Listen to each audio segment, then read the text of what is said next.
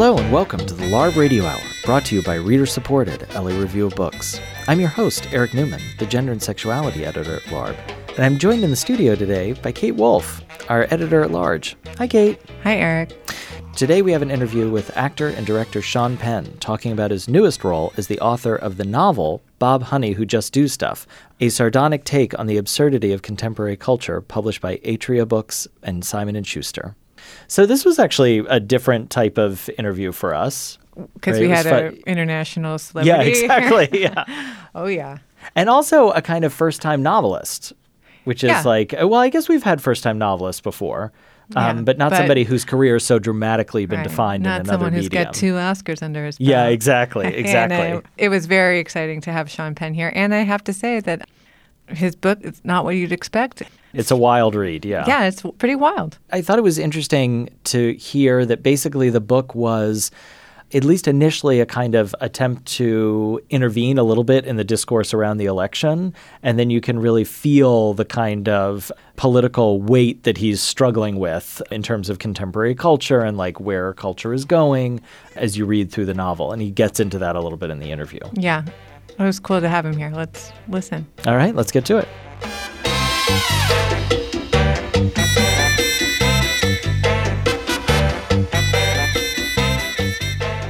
We have Sean Penn with us in the studio today. Sean is an actor, writer, producer, and director whose work includes Academy Award-winning performances in Milk and Mystic River, as well as Academy Award-nominated performances in Dead Man Walking, Sweet and Low Down, and I Am Sam. Most recently, Sean is the author of Bob Honey Who Just Do Stuff, his first novel, published in March by Atria from Simon & Schuster. Welcome to the show, Sean. Thank you very much.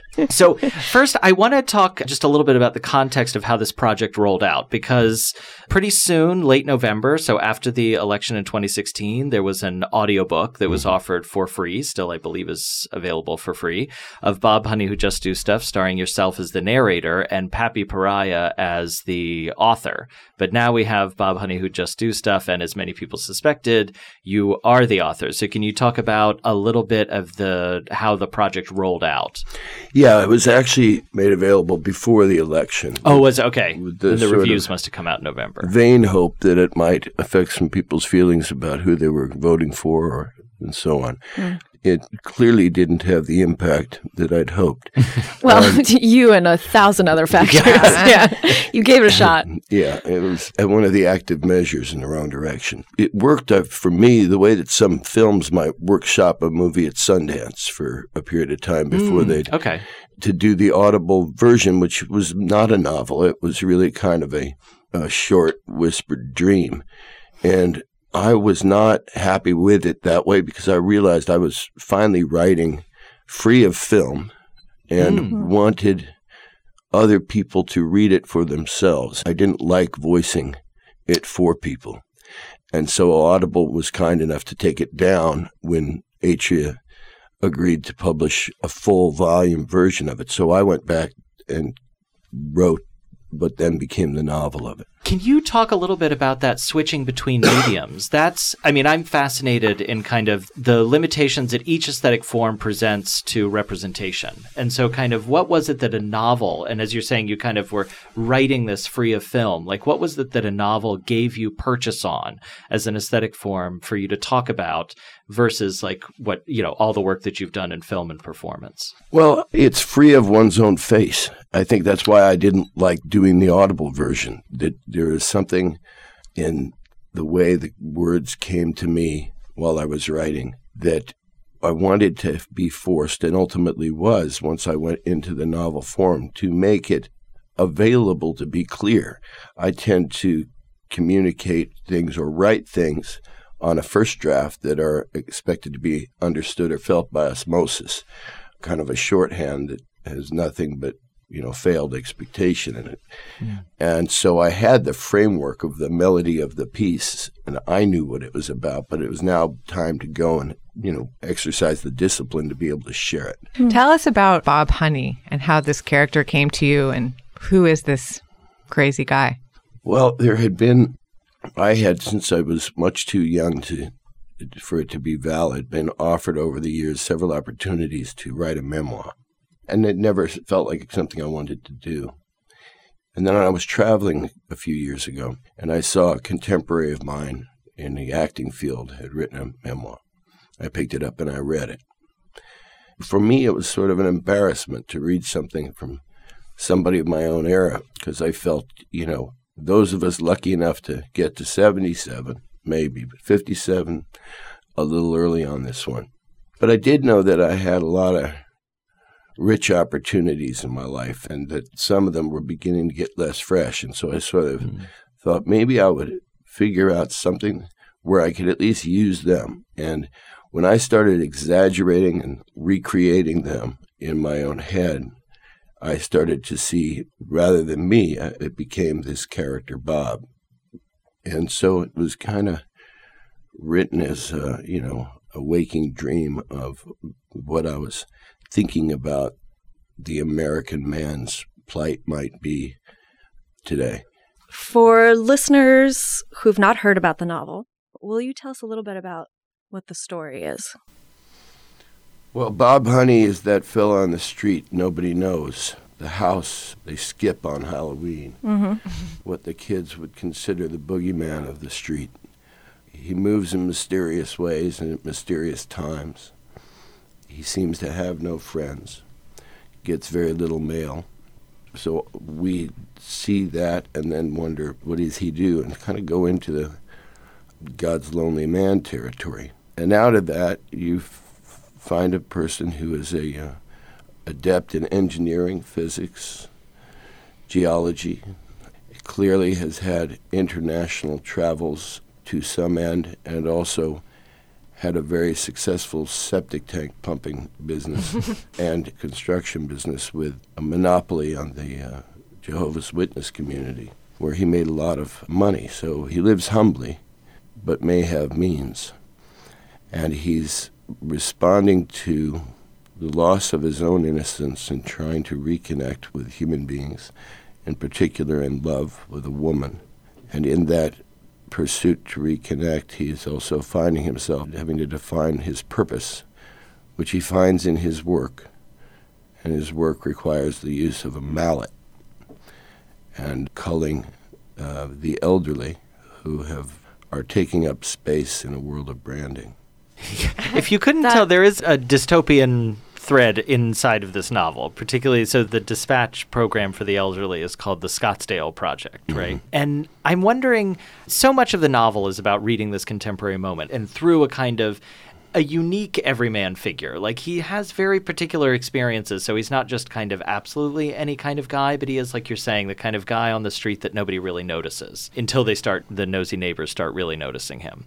So what kind of does that character allow you to get purchase on? Because there is a real critique here, I think, of not only the kind of past militarism of the U.S. government. That's one strain of it. But there's also a real critique of contemporary culture, right? Like the Instagram culture, the phone-mediated culture. So can you talk a little bit about that and what you're trying to process in the novel? I think what was starting to drive me a little crazy was the lack of spotlight on complicity, that we had a culture of complaint, certainly on the left or the middle, and to some degree on the right, about the candidate that might have inspired the candidate in my book, who was running for president at the time, and I gather who later ended up in the White House. Yeah. And I think the less spoken of problem were those who had, either by complacency or activity, put him in that position, us, and how we had kind of degenerated into a level of celebrity love that reached its peak in putting him there, and then coming to a point where the value of celebrityism becomes the poison that we're going to have to reset our clock to. And so all of this could drive a person mad. And I thought if I could write the dream in such a way that would make me giggle, that it might be useful medicine to others too. It's interesting hearing celebrity in this context become a political liability, right? Where there is some kind of, that we have to pay some price for the way that we treat celebrity. In thinking about this, is there a way in which you've started thinking about your own celebrity, your own work, that has become that has become difficult or that maybe the book has let you work through? I mean, I think that the focus on those who focus on themselves has always been a vulnerability. That where we've taken it today, both, with all of the electronic mediums and so on, where the democratization of a voice with, these Twitters and Instagrams and all of this stuff seems in cultures of great need to be very productive. And in comfort cultures, or comfort cultures within other dynamics, like the United States has, a very broad comfort culture, as well as those who are left behind. And within the usage of social media and so on, it is most typically misused and becomes the white noise where nothing can come through the filter and rise up unconditioned by it. So I think that this book, Bob Honey, Who Just Do Stuff, is a man who does have a kind of moral compass, despite some of the things that he does that are clearly morally questionable, but believe that they're necessary to keep the future alive. So I don't think that I, live in a universe alone of that thought. And in writing a book, I really hoped that it would be something very shareable, but the relief of it not being a film was the relief of not having any money involved in the creation of it. There was, if a publisher said yes, they were saying yes to essentially a finished manuscript.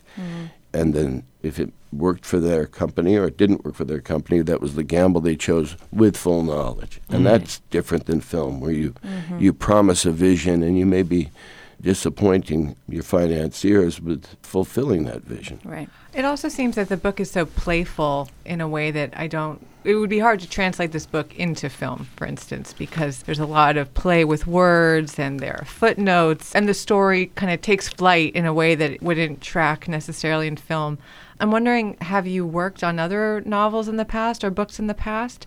Has this been a silent passion of yours, or is this really your first time trying to write a novel? I think the closest exercise to that, it's my first time trying to write a novel, but I've adapted nonfiction books into screenplays. And in one case, I had read the nonfiction book I adapted 10 years before I started writing, and then did not reread it until after I had finished the screenplay. So it was a kind of story floating in my head. It was not an original story. In fact, it wasn't an original story to the book. It was a true story. But a first pass of it was very freewheeling.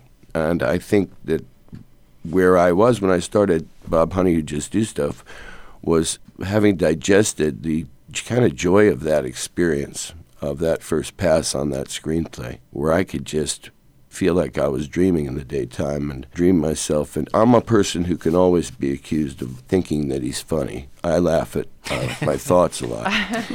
And so I figured, well, let me just test the mettle of this and let that go, be completely free with that, and see what it brings me. And that became this book. Did you struggle at any point because I imagine that on the one hand, it must be totally freeing, not just from what you were saying before in terms of being freed from the image, moving from film, but also being freed of the necessary teamwork. That it's not that writing doesn't include teamwork, but in a film, you've got all system of people that are involved, even at the writing process sometimes. So like here, did you feel a kind of freedom with just sitting down and I'm just writing the novel, where it's kind of unidirectional in a sense, even as you have I'm sure people looking at it and, every writer has people that gives them feedback. But did you find that process freeing, or was it ever a struggle to kind of be just there alone with the work? Yeah, my recent professional engagements in film over the last few years led me to accept that I have become, if I had not always been, someone who does not play well with others. Okay. And that was another reason I wanted to, when you're feeling that, it becomes a bit unfair to be present. Those forms, film for sure, all the work is in that direction. All the work is in supporting what the other people are doing and combining those things. And when that becomes work, it had not always been, but when it becomes work and it's making you unhappy to be at that job, then now at 56 when I started writing this book, or 55, whatever I was, I think I just came to accept that I have graduated to being somebody who does not play well with others. And so this was a joy to do. in many ways, it's also how Bob Honey is. And I think that there's the kind of, he's not exactly a loner, but he's keeps to himself, and he's alone with his thoughts a lot. And I'm wondering, there's a dark vision in this novel and a serious critical strain. Is there any kind of space for hope, I think, for Bob Honey, or for, as you were processing some of your own thoughts through this novel, do you have any kind of hope for getting out of the type of quagmire that ends up getting described in the novel? Well, I think what he represents is a resistance to groupthink. And I think what we're looking at now in many of the big stories, those that are being discussed in mainstream American media, is the encouragement of groupthink, the embracement of it, and the punishment for not participating in it or for questioning it. The term healthy skepticism is like a concealed weapon that seems to be made illegal. The proportionality of what we know and what we hear and the way things are reported is really much more to do with a fashion than it is the legitimate pieces of any movement. I don't see leadership in many of the movements that gives me hope. I do see that if, for example, we've, I think, all seen these extraordinary kids in Parkland. Yeah. And I think that if they, with those who are supporting them, I understand the founders of the Women's March are working with them, that if the issues that they take on become holistic, that it starts with gun control, but that they are able to also remind the world what's happening in Yemen, to remind the world about environmental issues, all of the things about poverty issues in the United States, about health care. If these people combine and that becomes a coalition about getting people into the election booth, there is hope.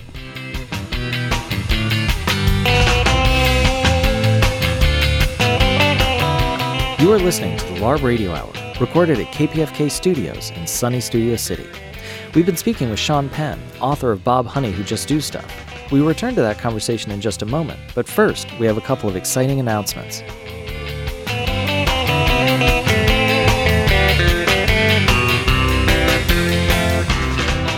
This is LARB Radio's Dan Lopez, and I'm here to tell you about a fun opportunity this coming weekend. Check out Lambda Litfest LA. It returns for a second year with a preview weekend, April 14th through the 15th. We have a great lineup of programming prepared for you, including a discussion with presidential inaugural poet Richard Blanco in conversation with fellow Cuban-American author Eduardo Santiago. We have a submission workshop facilitated by Women Who Submit, and a panel discussion about writing queer characters for the screen, featuring Michelle Badillo from One Day at a Time, Brittany Nichols from Transparent and Suicide Kale, and Jen Richards from Her Story and I Am Kate. It's all free and open to the public. Lambda Litfest LA takes place in the central LA Hollywood area. You can find out more information by visiting lambdalitfest.org. Again, that's lambdalitfest.org. Thanks, and hope to see you there.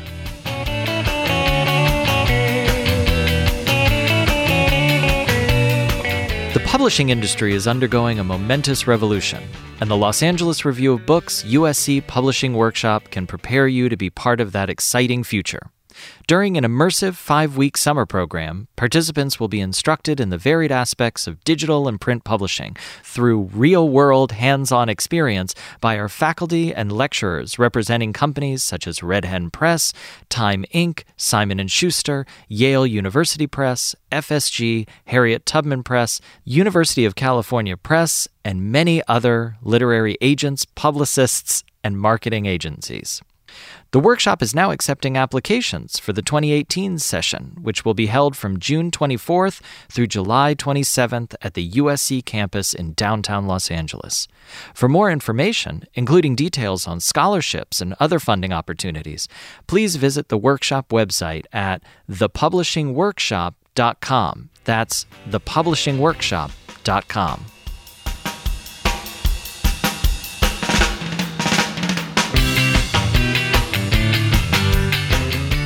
You are listening to the LARB Radio Hour. We now return to our conversation with Sean Penn, author of Bob Honey Who Just Do Stuff.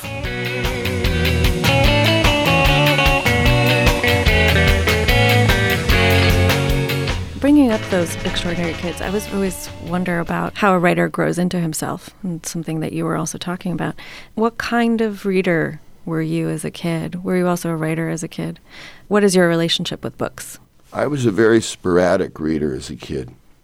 And then once reading was not mandatory, once I got out of high school, I fell in love with books, and initially fiction books, and kind of ate them. I also started at the time writing poetry, but I was aware that I was beginning to become a known person in America, and that it was a very narrow optic that one wanted to work in so as to have a credibility in the field they chose. We were not a culture promoting Renaissance people. Yes. And I just shut up and dribble.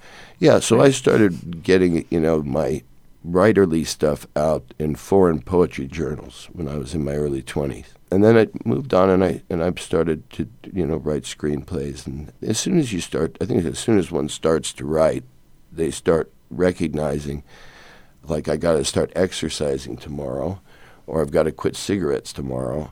I've got to start writing my novel tomorrow. And once you get fed up with hearing that in your ear, you start writing your novel. Yeah. That almost sounds like a vice that you have to get under control. Yeah, well, that could describe almost anything. Yeah. Yeah.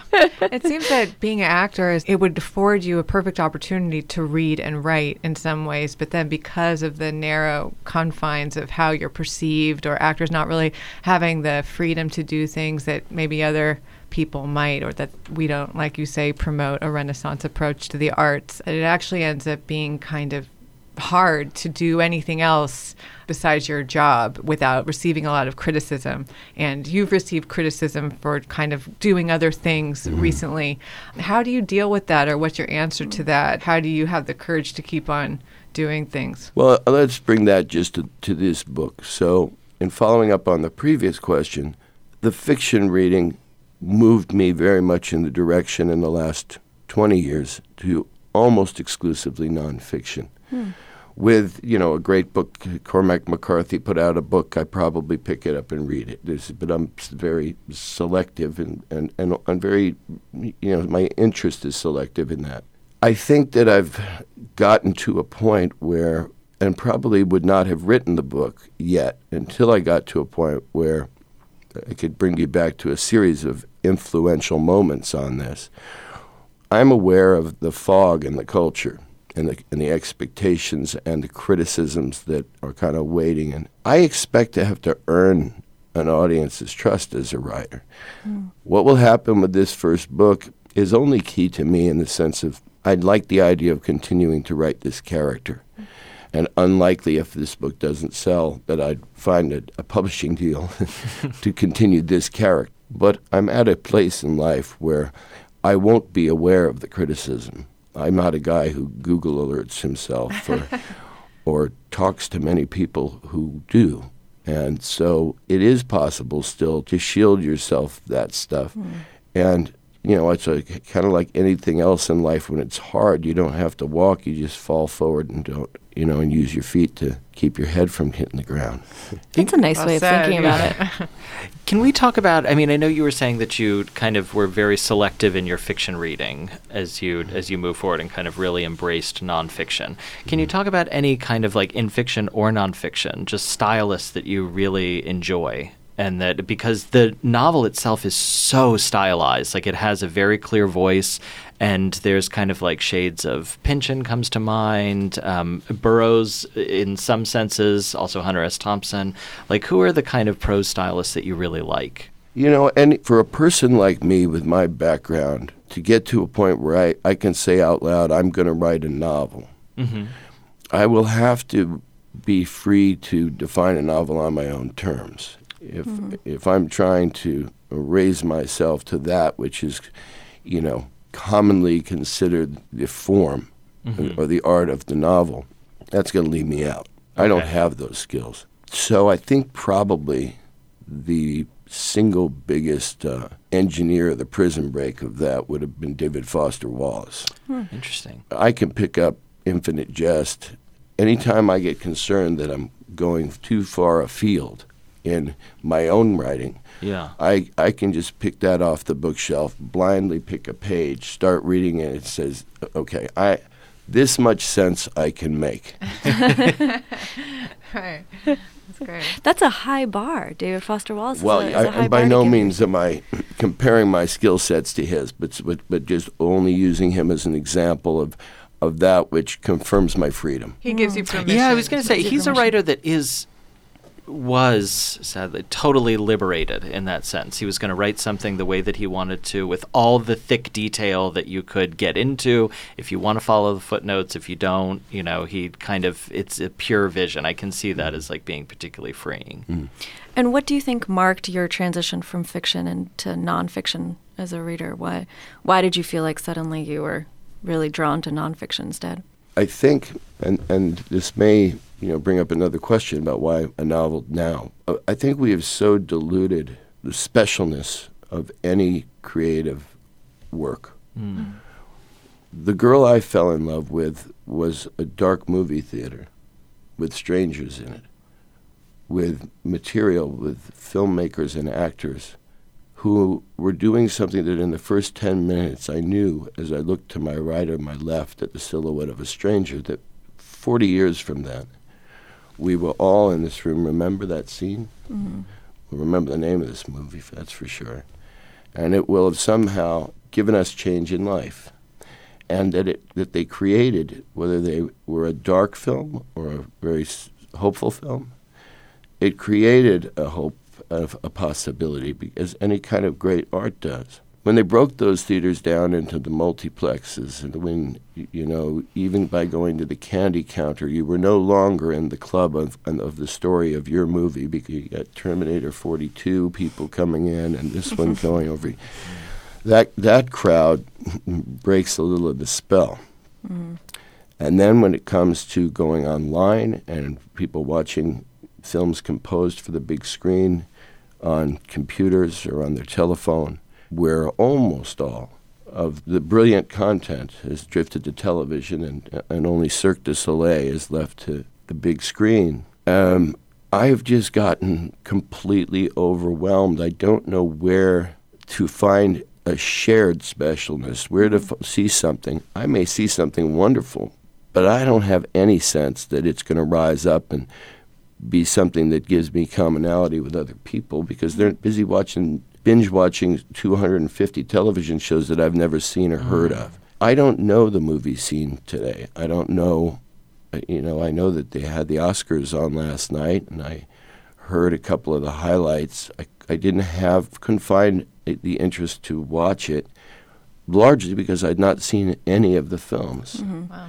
And so I think I've just gotten so far away from that when I'm in my life interested in fiction these days, it's when I'm walking through an airport and there's the bookstore and I see something interesting and I say, I want to see what kind of world this can put me in. Mm-hmm. And I don't know what the life of books is today. I don't know, how long bookstores are going to be here and all of that. And I wouldn't want to ever read a book on a Kindle. And with this, having tried it, I realized I wouldn't want anybody to read it with the voice you're currently listening to. Mm. I really like the idea of, for what it's worth, throwing it out there in the world and hoping people get to have that private experience that doesn't depend on the group in the theater. Mm-hmm. You say that you want to continue writing the character of Bob Honey. What do you think is next for him? What do you foresee happening with Bob in the future? I can tell you, while I don't do social media or a whole lot of other stuff on my cellular phone, I do make a lot of notes in it. Okay. But I think if the answer to the question would fall into the category of that would be telling. Okay. All right. Well, we'll have to look out for the next installment of Bob Honey. All right, let's do that. So we will end it there. Thank you so much, Sean Penn. We've been speaking with Sean Penn, author of Bob Honey, Who Just Do Stuff, out now from Atria Books. Thank you so much. Thank you. Thank you.